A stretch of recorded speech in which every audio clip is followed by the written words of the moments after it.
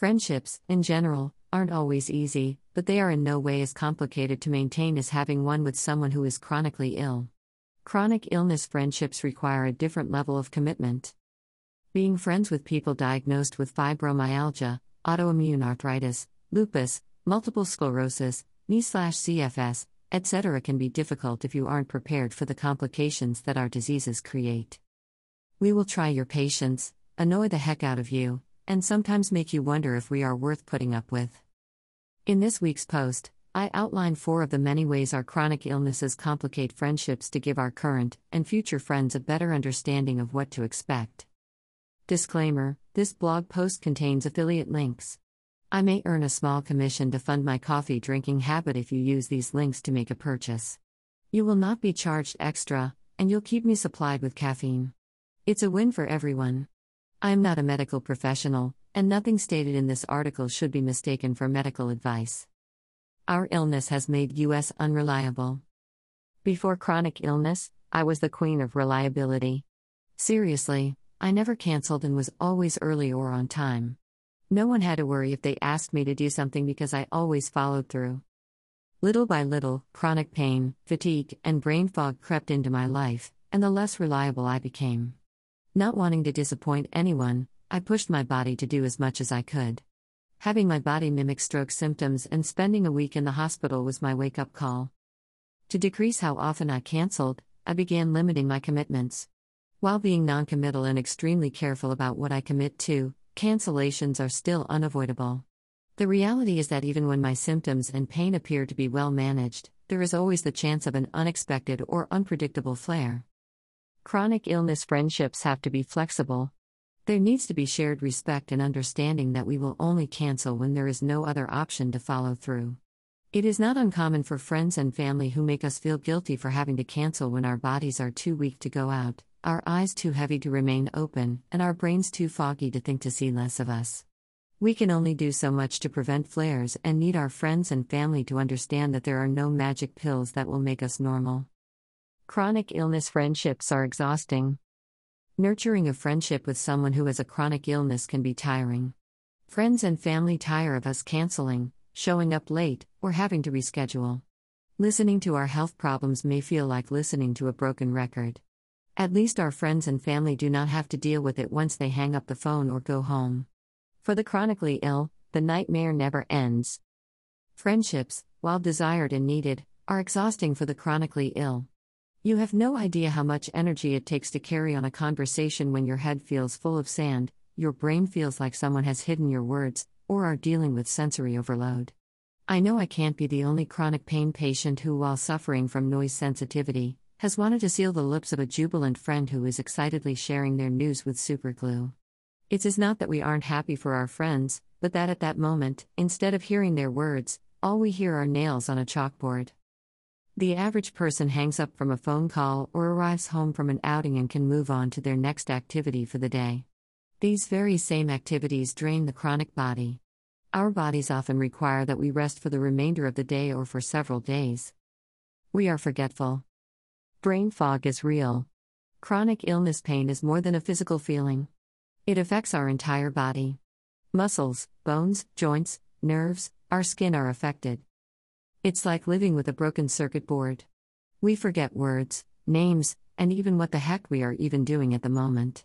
I have actually told my daughter that I need to text someone, picked up my phone, and then forget what the hell I was doing. After checking the weather, I may remember why I unlocked my phone, or it won't happen until I hear from the other person or my daughter asks what their reply was. Pain has an awful effect on the brain.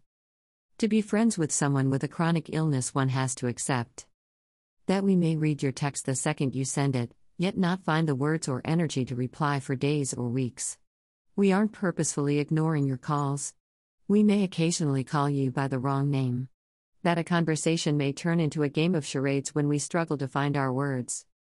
Chronic illness friendships come with a lot of baggage. The chronically ill literally come with a lot of baggage. Emotional and actual baggage not only weigh us down, but it also requires a strong friend that may have to occasionally carry our bags. Emotional baggage. Anyone who doesn't have a chronically ill friend needs to understand that we could fill a shipyard full of shipping containers with our emotional baggage. Medical trauma. In addition to some of the common forms of emotional baggage, we carry years and decades of medical abuse with us. My medical abuse stems from having serious symptoms dismissed, being told my pain was in my head when in fact it was very real, having doctors write prescriptions for medications that my chart clearly indicated that I was allergic to, forcing me to be retested for illnesses that several doctors before them already diagnosed, and surgeons swearing post-surgery pain was not their fault yet was later proven to be by another. I and many other chronic illness patients are not the people to talk to if you want to be reassured about our healthcare system. This isn't to say that there aren't any good doctors, but that most really do not know how to treat patients with one or more complex chronic illnesses.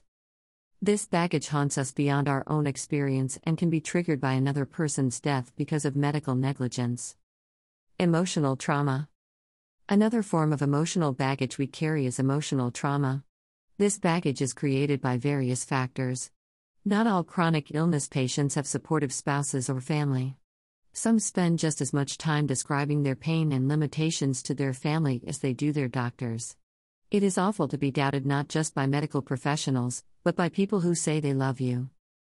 There was a time when everyone, except for my husband and children, believed that my abdominal pain was in my head. Doctors referred me to psychiatrists and family members agreed that nothing was wrong since tests weren't showing anything. Had it not been for my husband and children, I would have lost my mind. I will never forget that glorious moment when I awoke after surgery and was given the reason for the pain that had plagued me for years. Turns out I wasn't crazy after all. Trust is broken and rarely regained. Relationships with the people who didn't believe my pain was real were changed forever.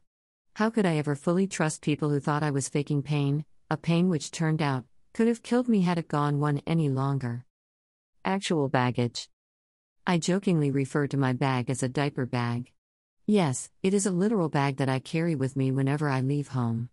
Inside it is a plethora of items that I use to tend to and calm my chronic illness symptoms. I don't need everything all of the time, but not knowing what symptoms will spike or when it is best to bring it all. In addition to my on-the-go pain bag, leaving home often requires a mobility aid. The type of mobility aid I bring along depends on what my current physical status is, how long I will be away from home, or the amount of strength needed for the outing. Final thoughts. Chronic illness friendships are not impossible, nor do they have to feel tedious. Fun can still be had as long as both parties can accept the illness, how it varies, the modifications needed to be made, and are ready for an adventure. Understand that your friend may fall, shit themselves, or forget words and think about how you would want to be treated if you were in their shoes.